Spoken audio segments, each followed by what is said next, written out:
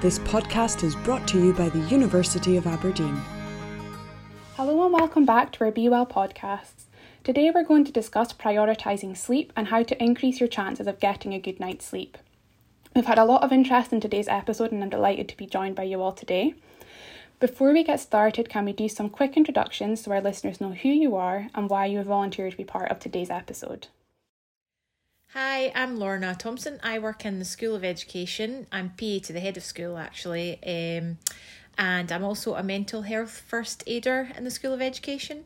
So this topic of sleep, I am really interested in. I've had a few colleagues chatting about sleep. So yeah, I'm looking forward to a good discussion. Hi, I'm Anna Goldhawk. I work for ISA Advice as student advisor on wellbeing and accommodation. I volunteered to do the podcast today because I've listened to a few of the others and I recommend them to students, but also as someone who deals with some mental health issues myself and is a notoriously bad sleeper. I thought it would be quite interesting to be part of the discussion. Hi, I'm Georgia May Drennan and I'm a fourth year student at Aberdeen. I study English literature and French, and I've come on today because I really enjoyed doing the previous podcast, and also I just think sleep is a very interesting topic that is so important to everybody, whatever is going on in their life. Hi, I'm Kaylee Innes and I'm in third year studying psychology and sociology. And like Georgia May, I took part in another podcast which I quite enjoyed, so I thought it'd be good to do another. And I was also just very interested in the topic of sleep. Brilliant, thanks guys, and thank you so much for joining me. So it may seem obvious, but sleep is hugely important, especially when we're studying. Getting a good night's sleep will help you to learn at your best, improve your state of mind, and you will hopefully feel happier too. But what is a good night's sleep? Is the length what's important, or is it more about the quality? What do you guys think? So as someone who, like I said, is a notoriously bad sleeper, I kind of go between the two, I'll be completely honest. I need a lot of sleep though, I know that much. And I know that if I get anything less than 8 hours, it's not great for me, but my partner's completely different. He can survive on 6 and regularly does 6, possibly 7 hours. So I think it varies from person to person depending on what you get out of your sleep or how you, I think also like metabolism and your sort of daily routines and lifestyle as well. But I know for me, I think it's about knowing what you need as an individual and trying to achieve that every night. But I'm one of those people that, like I say, notoriously bad sleeper. So I'm constantly waking up. I'm a talker. Apparently I'm a snorer, which I deny, but I'm pretty sure he's got evidence. So yeah, I think in terms of length or quality, I think it depends on the person, and I think it can vary depending on what you need to get out of your own sleep habits. For me, I think quality benefits me the most, but I think obviously the difficult part with that is just you can never determine the quality of sleep you're going to get.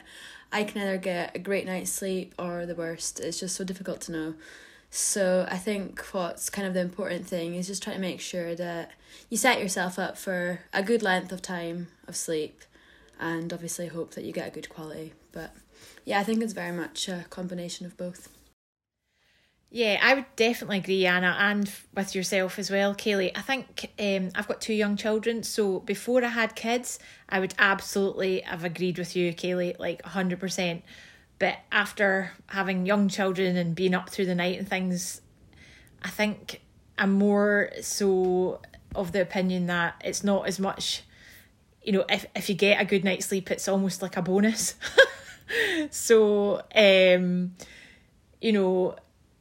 especially in the early sort of days when the kids are very, very young, I think, and if you wear one of these Fitbits or something, and it tells you how much sleep you've had, and if you've had deep sleep and you're like, no, that's not right. But I think, you want to think to yourself that you're having like a good long, conscious bit of sleep, but actually a lot of the time you're not. And then now I would say that actually sometimes if I do have interruptions in the night, I don't stress about it so much because I know it's okay, other nights will be better and will be easier. But yeah, I would definitely agree that before I would have agreed with you, Kaylee, but now I'm like, sleep is a bonus. I think what I sort of do, I absolutely get you, Lorna, because I think what I sort of do now as I've got older is because I know I'm quite a bad sleeper anyway, naturally, and I do lots of different things, which I'm sure we'll come on to talk about, that I try and helps me. But I think what I now do is I make sure that I schedule in my mind at least 8 or 9, sometimes even 10 hours. And that sounds extreme. And to a mother, I'm sure that sounds like, oh my God, seriously? But I sometimes schedule that in my mind and say to myself, right, if I aim to get to bed at 10 o'clock at night, and I know that I don't really need to get up until 8 o'clock, 7:30, 8 o'clock in the morning, it means that there's no way I know I'm not going to sleep for that entire time, because I know that I have restless nights and I wake up and it takes me longer to get back to sleep once I've been up and things like that. But because I give myself that amount of time, it stops that stress panic kind of trying to sleep, which I always used to suffer from, where I literally would count down the hours and I would be literally waking up at 4 o'clock in the morning going, right, I've got 4 hours to sleep. Waking up again at 5, right, I've got 3 hours to sleep. And it's that kind of horrible mental psychological countdown that is actually stopping you from sleeping. And I think by scheduling I suppose quite a lot of time that's my sort of rest, relaxation, downtime, sleep time, is that when I don't fall asleep straight away, it's not too much of a stress to me, because I just sort of go, right, okay, maybe I'll just read a book for half an hour, or I'll listen to a podcast or some music, or, that kind of thing. And I think because I sort of schedule that time, it makes it easier to do that. And I think one of the biggest things that I've learned, I suppose, is that not to just sit and toss and turn and stress myself out. If I've not fallen asleep, or I've woken up and I've not been able to get back to sleep within about 20 minutes, half an hour, I have to break the cycle, and I get up, or I actually do get up, because I have to leave my bed, because otherwise I'll just, sit and, so I have to get up, either walk around, go for a drink or whatever, just to break that cycle of sitting there going, I need to sleep, I need to sleep, I need to sleep. So I think that's what, for me, how I've sort of tackled some of that, is I give myself a huge amount of time. So like you say, Lorna, that way you're not sort of stressing about, well, it's okay if I'm not sleeping because at least I'm relaxing, or that kind of thing. So yeah, I think that's how I do it. Yeah, I would fully agree, guys, and completely like what you said at the start, Anna, like how much we sleep varies throughout our life as well, like varies from person to person and through different stages of our lives. So like as adults, we should aim for 7 and 9 hours approximately every night. But for example, teenagers can sometimes sleep up to 10 hours, and like a lot of people can say teenagers are lazy, but actually there's a lot of research out there to say that there's a lot of growth and development that happens in the teenage years, so they do actually require to sleep for a longer period of time for their bodies to recover. And I guess it's similar to like babies and infants, because of course, like, when a brand new baby's born, they sleep for like 15-16 hours a day. And that's because there's a lot of growth and development happening at that time. And that's why they need to sleep for so much longer. And I think as you get older in life as well, certainly when you start to become more elderly, often they sleep more regularly, but for less period of time, so they won't sleep for maybe 7 hours at a time. It'll be a few hours, like doze on and off throughout the day, and that can often be down to a number of factors, but one being that there's not so much growth and development happening at that stage in your life, and also that sometimes there can be on medication that can disrupt their sleep cycles as well. They might be in a lot of pain or whatnot. So I guess we've kind of explored now maybe why we sleep, how much sleep we maybe actually need, varies from person to person. But what happens when we don't get enough sleep? How do we feel? I certainly have lower mood, struggle to concentrate or get motivated. How do you guys feel in terms of mental health? Not having such a good night's sleep affects you? I actually get really emotional, like very teary. I can't cope with the day, and it's terrible. Like anything will set me off. I'm like, oh, I'm so tired. And I've always been like that, even before I had children, by the way.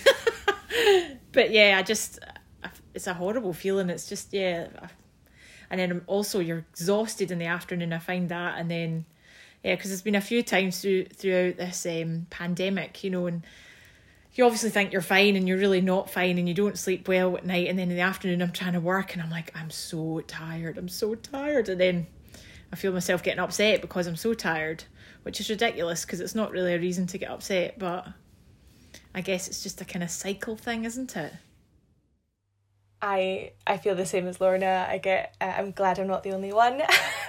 And, you know, there's so many times the silliest things annoy me, and I know exactly why it is. It's because I've not had enough sleep. I've not, you know, rested. I've not let my mind rest, because you do need that time to let your body and your mind just recharge. And yeah, if I don't get it, and I also think it's probably a good thing to use as an excuse. You know, you're like, oh, I can't do that today because I'm too tired, and so if we continually don't get the right amount of sleep, then we'll just continually put off tasks so then we are not going to be productive at all. But there have been far too many days where I just blame everything on my tiredness. And it is a good excuse because it is reasonable, but there's too many things that aren't getting done because I'm tired. It's so good to hear like you guys talk. I completely agree with both of what you've said. I am such an emotional person, regardless of whether I sleep or not, if I'm honest. But when I've not slept, honestly, Lorna, I feel you so much when you said that. I will cry at the drop of a hat. I cry at like RSPCA adverts. I cry at losing my sock in the laundry. You know, it can be anything. And the worst part about it is it doesn't matter how I'm feeling, whether I'm sad or whether I'm happy or whether, you know, it's just the tears are just like right under the surface for sure. I think mental health wise, as someone who, I'll put it out there, I was diagnosed as bipolar a number of years ago. So as someone who already manages a mental health condition, I know how important it is for me to get my sleep, because I see how negatively it really does affect my mood. And sometimes for me, if I have a low mood day, that can be a trigger for a sort of bad period of low moods for me. So it's often really important to make sure that I keep on top of my sleep patterns, because I know the impact it can then have and the knock-on impact it can have. But yeah, definitely emotional. I make a lot of mistakes. I'm super clumsy when I'm tired. Like, guaranteed the day that I've not had any sleep will be the day that I pour my coffee all over my worktop. It will be the day that I, you know, drop something on the floor and break it, or, you know, that kind of thing. So yeah, I think in terms of like functioning when you are tired and you've not had enough sleep, it definitely has an impact. But I think it's essentially what was said before as well about you feel like your focus and your ability to do anything, and you're so lethargic. And I think if that continues on a day-to-day basis, I think fair enough, we all have days where we feel tired and, you know, we've not had the best night's sleep or whatever, but I think there is that risk as it continues. If that's a continuous thing that's night after night after night, it can really start to deteriorate your mental health and your well-being. And I think that sometimes what we don't always recognize, because it's like you say, it is always very easy to say, oh, I'm just tired, or I've had a tough day, or, you know, I didn't sleep well last night. Or even the pandemic, you know, we're all feeling lethargic because we're not getting out and doing the activities and the exercise that we used to. So I think it's very easy to use it as an excuse, but because we're easily using it as an excuse, it's also very easy to forget how many times we've said that and how many days in a row we felt the same way, because it's easy to mask. It's socially acceptable to be the tired person because of everything that's going on. So yeah, I think it's good to be able to recognize when that's becoming a problem, I suppose. I think what it is about being tired so often as well is sometimes you can recognize it, but often like undermine it yourself. For me at least, when I'm feeling so tired, I notice that it's affecting just my day in general, be it my mood, my abilities, just everything. But maybe like the night before, when I'm struggling to get to sleep, but maybe I try to not acknowledge it too much, I kind of forget about the aspects it's going to actually affect the next day. And then the next day I'll realise that just things are bothering me so much more than it actually normally would. and that I'm maybe struggling to actually like process things in the same way, and it just generally affects so much things that you don't always necessarily think of. Yeah, I'm like agree with Kaylee, and I think I read somewhere that this daytime tiredness after not getting a good night's sleep, the effects of it are really similar to the effects of being drunk. And I was like, oh gosh, like yes, it's so true. Like imagine, sitting down at your computer trying to write an essay after you've been out, like, and it is such a similar feeling. And I just thought that was a pretty good way of explaining it in a succinct way. Yeah, absolutely. You guys have raised some really, really good points, and I totally concur about the kind of sensation of being drunk when you're tired. I think I read somewhere as well that like your cognitive thinking ability is like the same concentration of in your blood as you would alcohol, which is over the above like safe drinking driving limit in Scotland, which is actually really, really scary to think of, that how many times are we getting behind the wheel when we're actually too tired to be driving, and we're not above the legal drinking driving limit, but actually our functioning and our cognitive thinking is, and it's really dangerous. And it's also something to think about for people who possibly like work with machinery in their day-to-day job, like they're using that machinery but maybe their brain's not fully functioning, and it obviously increases your chances of injury, kind of as you said, Anna, like being a little bit more clumsy. And like even simple rule-based decision might not really be affected too much by lack of sleep, but things like your creative, divergent, initiative thinking, when you're trying to maybe write an essay or something, like that's going to be lacking. So I think it is important to have that balance of, oh, I'm too tired today, so like I'll do that tomorrow, when your brain is going to have a little bit more capacity. You're going to be able to, get the creative juices flowing because you're not feeling as tired. But like you say, it's really important to recognise if that does continue, because the consequences of continually not getting enough sleep or having the quality of your sleep can really, really quickly affect your full mental well-being, and it can, stimulate a lot of adverse reactions within your body. So it's really something to look out for if it is continuing. And we will just touch a little bit on later ways that we can try to increase our chances of getting a better night's sleep. But yeah, definitely something to think about. I think we all know that like sleep's important for our health, but lack of sleep, as we said, can have adverse effects on our cognitive function, but it can also have adverse effects on our physical health. So lack of sleep affects like our hormones relating to stress, our mood, our appetite, immune systems.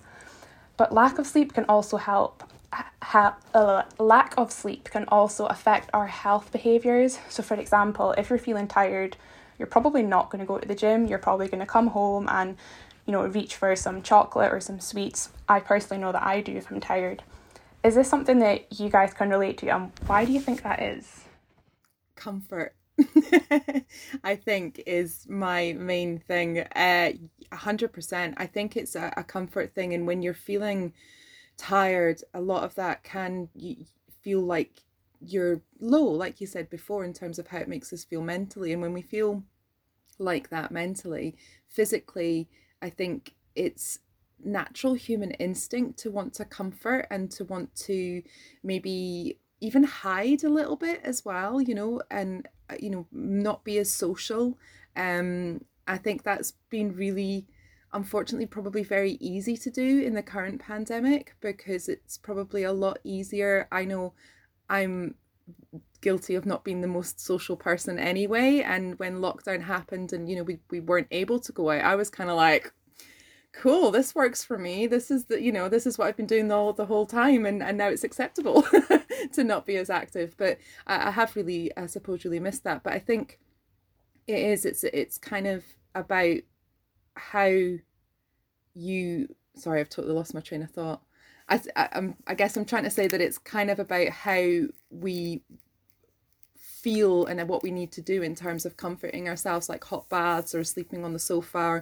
I think for me, like as soon as I'm feeling tired and I don't want to do anything, and I genuinely will sit unmotivated on the sofa. But also I think what's really bad is that you then can focus, like your mental health will focus on how unproductive you're being, and how like actually I shouldn't be sitting like a slob on the sofa, and I've totally wasted my day now, and that's actually made me feel worse because I didn't do anything about it. And I think that can sometimes be a bit of a vicious cycle. Can I add a word to your word there, Anna? I would say comfort eating. Yes. Like that's a major thing. I don't know about you guys, but yes. if I'm tired the next day, I'm like, chocolate crisps, just give me all. Just something in this cupboard is going to make me feel better and less tired, and I know it's here somewhere. But yeah, for sure, comfort eating it's just comfort, isn't it? With all the good stuff. Yeah, I get that. And you kind of go, oh, maybe a wee bit of sugar will, waken me up, or maybe, and you're like, no, it won't. You're just making excuses so you can eat rubbish. But you go, oh, I'm tired, so maybe this will make me feel better. Oh, maybe I need some salt, I'll have some crisps. Maybe I need some like sugar, I'll have some sweets, I'll have some chocolate. That'll perk me up. Yeah, for like 5 minutes. It is so funny. I completely agree. My partner's got to the point where he's even put a sticker on our like sweets cupboard that says, "You're not hungry, you're thirsty," which I thought was genius, to be fair. Yeah, definitely. I think, like you say, Georgia May, like when you have that sugary hit, like it does, for me, it does help, but it's very, very short-lived. So like, I think that, our last podcast was on diet and nutrition, so we probably would have covered kind of that stuff within that episode. But yeah, I think it's looking for foods that will fill you up for longer as well, which slowly releases your energy rather than the just quick burst of something that maybe a bar of chocolate will give you. But definitely I know like having like some pasta does not give you the same hit as a bar of chocolate does, so it is about that balance too. I think when I'm tired, the thing that I struggle most with is like the whole thought process of actually like doing something, because I know that afterwards I'm going to feel tired when I already feel tired just now, and I'm going to be more tired, and it's just the whole thought of that is just so like a mentally draining thought, and I'm like, I'd just rather not do it at all. And it just kind of has like a knock-on effect and absolutely everything. And like you have said, like trying to get like a burst of energy, be it through like a sugary food or drink, like I become quite reliant on that, and then very like short term I will get that, but then afterwards I just feel so much worse because it's went away and I'm back to feeling tired, and I'm like, why did I even bother? It's just not even helped. Yeah, 100%. It's really interesting that we're all kind of displaying similar experiences, which is, it's really good for me to know that I'm not the only person that struggles with that and will reach for the sugary treats way too often. So I think it's clear that nearly everyone at some stage in their life will experience difficulties with sleep, whether it is falling asleep or staying asleep. So there is like a number of things we can do to increase our chances of having a good night's sleep. Do you guys have any sleep hygiene strategies or tips that you use? Maybe if it's like a bedtime routine that you have that you might want to share with our listeners that could help them have a better night's sleep? So I really like scheduling my time, and Anna, you said at the beginning kind of in your head scheduling out, oh, I've got this long. I actually do schedule it. So on like Google Calendar, I've actually got like a colour for sleep, just because I feel like that I will actually do it. But an hour before when I want to sleep, I have an hour blocked out for like a wind down session. And I have an alarm that goes off that's like, okay, Georgia May, get ready for bed now, and I'm now so used to that if that alarm doesn't go off, I don't know what I would be doing. I'd probably stay, because I need to have that schedule for me, and that's after like ages of trying to work it out, and I'm like, okay, I think I've finally found something that does work. But I mean, I think it's just so important to try out different things and find what works for you, because I could say, oh, this is what I do, but that's not going to help like every single person, and it's different. I don't want to stick to an exact thing, so it is, different each night. Say maybe one time I'll read for a bit, and like say you do a bit of stretching or whatever, but then most nights it's just like maybe putting on a meditation, or even just like watching something with the brightness down, because I know there's this whole thing about blue light and you shouldn't go on your phone 2 hours before bed and all that. But realistically, for me, any of the things I use to wind down are on electronic devices. So it's a bit difficult to make use of things like Headspace or Calm when I need to go on my phone. So I think just making sure that if you are using like an iPad or a phone or whatever, that the brightness is down, or it's on night shift mode. You can get things like that. So I think just kind of playing about with different things and finding what works for you. But I definitely feel like setting yourself some time before even going to sleep is a really good way of winding down and like getting ready to relax. I think that's such a good idea what you said about trying to actually schedule in your sleep by putting it as an activity, because when you think of it, sleep is an activity itself, but I try and see it that way, but I'm quite bad for actually acting upon it.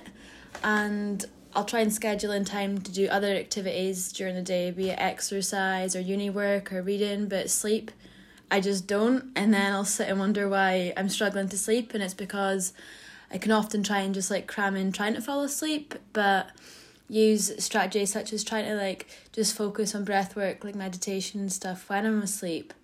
But I think because I can often try this once it's too late, once I've already gotten into bed knowing that I need to be up within too long, it becomes quite like a panic mode. So no, I think what you've said is such a good idea, and something that I'll definitely need to try and treat it more like an activity like I would everything else. It's funny, Georgia May, because going back to having the kids, health visitors and nurses, they put such a big thing on the bedtime routine for babies that actually, and for adults, it's just not really a thing. But more and more now, as you've said, you've got that you do on your calendar, but more and more I'm reading and I'm seeing that it is a thing for adults, having an actual bedtime routine. And I've certainly, in the last sort of few months, I've started reading. I come to bed and then I read my book, and that for me really helps my mind wind down. I've also stopped watching the news before I go to bed, because watching the news just puts the fear in me, and all the coronavirus. I'm like, no, I don't need to watch that. Just read your nice book about your love story, Lorna. There's a happy ending there. It's not sad. And for me, that really helps. But yeah, the calendar thing, it's really interesting, that actually, because, as you say, there's always a big thing about kids and babies' bedtime routine. But for us adults, you don't even think about it, do you? I think that's so true. And I think as adults as well, we're also, I think, quite quick to sacrifice sleep for other things. So as much as we're saying that sleep is important and that we need to schedule the right amount of time because it's, about how we function and the impact it can have when we don't get our sleep, but I think all of us at some point have been guilty of going, do you know what, I can do with a less hours sleep. I just want to watch this last episode of this, or going, I'll just, everybody's done the binge watch and just another episode. It's all right. I can handle tomorrow with 1 hour less sleep. And I think as adults, we're quite quick to sacrifice sleep for other things. Like, especially, remember as a student, I'd be the same on a night out, and I'd set myself before I go out, I'd be like, right, I know I've got an early lecture tomorrow morning, so make sure I'm home by X time. And when you're out and about with your mates and you think, it's fine, it doesn't matter that I'm tired of that lecture tomorrow, like I'm having fun. And so I think sleep is something that we sometimes see in our schedules as this movable thing that is where we can grab a little bit of extra time back if we need some more time in our day. So I think it's maybe about trying to change that kind of process of it. And that's what I've tried to do in terms of my sort of sleep routine, because I was quite guilty of that, where I wouldn't really see sleep. Sleep was like this time that I could claw back for other things and more interesting things to be doing during that time. But for me, I think one of the biggest things, I agree with yourselves, turning off like social media for me in particular. I don't use it a huge amount, but certainly before bedtime, I'm off it entirely. Caffeine, I'm an absolute coffee fiend, and it does get me through the day. I drink a lot of coffee, but I have to give myself a cut-off time so that I'm certainly not drinking caffeine 2-3 hours before bedtime, because I know how much it affects me. And I guess the other one for me is listening to something. With all my rocking gigs in my earlier youth, I've got quite bad tinnitus in one ear, so I can't get to sleep unless I've got something. We recently moved to a much quieter area. I used to live beside a very busy road, And that was great for me at night, because it was that rumbling of traffic and stuff. That's something that I've used to find quite soothing, especially when you've got tinnitus. So for me, listening to something, BBC Sounds website has been an absolute godsend. You can always find stuff on there, podcasts, dramas, true crime, that kind of stuff. So yeah, anything and anything to listen to before going to bed, and reading as well, for sure. And I think you're so brave for listening to true crime before you go to bed, because I could not do that. I'd be like, oh my God, I'm going to have nightmares. I am a little weird like that. No, it's great. I'm so impressed. I couldn't do it. But I think also, like, it is important to say that you have to acknowledge your environment. I mean, it's all very well for me to say, oh, I have my alarm set for this time, I do this, I do that. But since Christmas I've moved back home, and my night routine is very different to what it was when I was in Aberdeen living in a flat where I could be very selfish. I'm now back in a family of 5 with a dog, younger brothers and sisters, 1 bathroom, and so even things like that, I need to make sure I know when I've got a time in the bathroom to do my facial, like, you know, wash my face, whatever it is. So it's not as easy for me now to say, oh yeah, I go to bed at 10 o'clock, I'll be asleep by 11 and I'm up at 7. Like, I can't rely on that anymore, because there's so many things going on, or people talking outside my door, or people shouting up the stairs, and I'm like, I'm trying to sleep. So I think it's just finding ways of obviously like adapting to situations. Also, before I knew like I could work in the living room or the kitchen or my desk, but I think establishing boundaries within the spaces that you're in, especially when you're working from home, to know like that you've got a sleep space, that you've got a work space, because just mentally for me, I like to know that I have those different areas for different activities, and I'm more likely to just be in that just be ready for sleeping in a better state than if I'm sitting at a desk. You know, my brain just kind of works in that compartmentalized way. Yeah, I was just going to very quickly add to that what you were saying, Georgia, because I completely agree. And I think when you think about your environment, I think especially with us all working from home, I know that a lot of students will be sitting in bedrooms working, doing their essays. So their workspaces, their sleep spaces, their relaxed spaces, their everything space. And I think that's a really difficult situation to be in, because certainly for me, I actually only just last weekend totally decluttered my bedroom, because it was really starting to get on top of me. Like, I'd come to bed and realised that actually I wasn't relaxed in the space. I think lighting is also really important. I got myself a sort of like mood lamp sort of light thing to just sort of like soften the lighting before bed and things as well. So I think thinking about your space and your environment in terms of like what's physically around you as well is really important in terms of getting a good night's sleep. I think in terms of like overall good sleep hygiene is kind of about and sort of encompasses both like your environment as well as like the habits that you then use. So your environment during the day is important as well, getting enough sunlight, trying to get outside, those kind of things to enhance the fact that you will hopefully get a good night's sleep in the evening. So I think it's about combining those things and looking at what your environment is and what you can do and what habits you can do, not just like just before bed, because a bedtime routine is really important, but you know, what habits are you doing during the day that make sure that you're getting a good night's sleep? So like naps is a really good example for me. Like, I cannot nap. I will not allow myself to nap, because I know that it will mean that I will not sleep that night, or it will take me a long time to fall asleep. Whereas other people I know really benefit from like very quick 10-15 minute naps in the afternoon, because it re-energizes them, but they're very strict with themselves about how long they allow themselves to do that and things. So yeah, I think it's about combining looking at your environment as well as trying to put together a good routine and good habits. Yeah, it's funny that you mentioned the environment. It's so true. I mean, for the students and staff, you know, everyone's working from home, studying from home, and we're living at home as well. And that is one of the things that keep feeding back from like staff members. It's difficult to separate the two. So I know a couple of friends that have started, what they do is in the morning they go out for a walk before they start work or start their studying, and then come back in the house, and then again in the evening they do it after they're finished. They go out and come back in. Sometimes it's just a 20-minute walk around the block, but it's just that separation, you know, trying to get out as well for fresh air and just trying to separate the work day from the life day, which is just a challenge for us all just now. But it's just to try and try and separate things a wee bit, because, you know, somebody mentioned the other day, like, their house is their safe space, it's their chill space, and at the moment there's no chill space or safe space because they're studying there or they're working. And so just trying to get out the house and just fresh air, I think for me as well, that really helps me. You guys have raised some great points. There's definitely a few things there that I can pick up to try and improve my chances of getting a good night's sleep. I really like what you've said, Georgia, about blocking out the time to go to sleep as an activity. Like, it might sound a bit silly, but actually you're so right. I think it was you, Anna, that said that so many times that we can just think, oh yeah, I'll do that, and then you like take away chances of your, like, take away the time that you should be sleeping. It is like, oh, I'll watch another episode. Oh, what time is it? Yeah, I'll go on, I'll watch another episode. And it's not till the morning and you actually regret it when you've got to try and get up. Or I suppose right now it's a little bit easier to think, like, I can turn my alarm off. It doesn't take me as long to get ready anymore. You know, I'm going from my bedroom to my spare room. I'm not having to do the commute to work. But I also feel as well, like, within the lockdown and being at home, I've found that I actually am sleeping much more and much better because I am having more time at home, which makes me not, you know, if I'm normally on a normal day to day, I'd get up, I'd go to the gym, I'd go to work.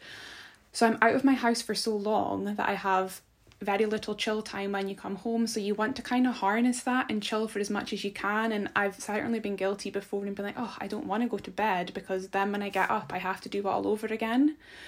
I don't quite feel like that now with being at home because I feel like I do have a little bit more chill time. So I am thinking, oh, right, I'll just go to bed. And I've noticed such a difference that I do check my Fitbit app, and there's many times now, way more than what there was before, that was saying that my sleep quality is being good and I'm hitting my target every night of getting at least 7.5 hours sleep. And it's really helped me in terms of like my motivation for the day. So yeah, I find it super helpful. And I guess there is things as well, like I find that I get a better night's sleep if I exercise, but I have to kind of exercise during the day, because if you exercise too close to the evening, then you'll still have that endorphin hit and you'll then struggle to sleep because you've got like your runner's high or, you know, whatever. So I think it's important to kind of have that healthy lifestyle, but also watch the timings. It's the same with eating for me. I can't go to sleep with a empty stomach or a full stomach, so I've got to like think, when am I going to eat for when am I going to go to bed? Whereas like my husband, he has like a massive like bedtime snack that helps him go to sleep, but for me that would just keep me awake. So it is all about like what works for you. There's kind of no right way or wrong way. Like the ultimate goal is to get a good quality night's sleep, and if you have that, then you've achieved your goal. Then like amazing as such. I think this episode has been so good. I've like learnt so much from you guys, and it's been so interesting to hear your perspectives, and it's been so good to realise that we're not alone in terms of like sometimes struggling to sleep, but there is things that we can do to hopefully help. And like there's certainly things that I'll take away and try, and hopefully you guys have learnt something too, and hopefully so have our listeners. I would just like to thank you guys for giving up the time and joining me today. It's been so good, and if any of our listeners want to know any more information about any of the themes we've discussed today, if they just visit the University of Aberdeen website and search for Be Well, there'll be loads of links and tips there that can maybe help you get a better night's sleep as well. So thank you all so much for tuning in. I hope you've enjoyed the episode. Take care, and I'll see you next time. This podcast is brought to you by the University of Aberdeen.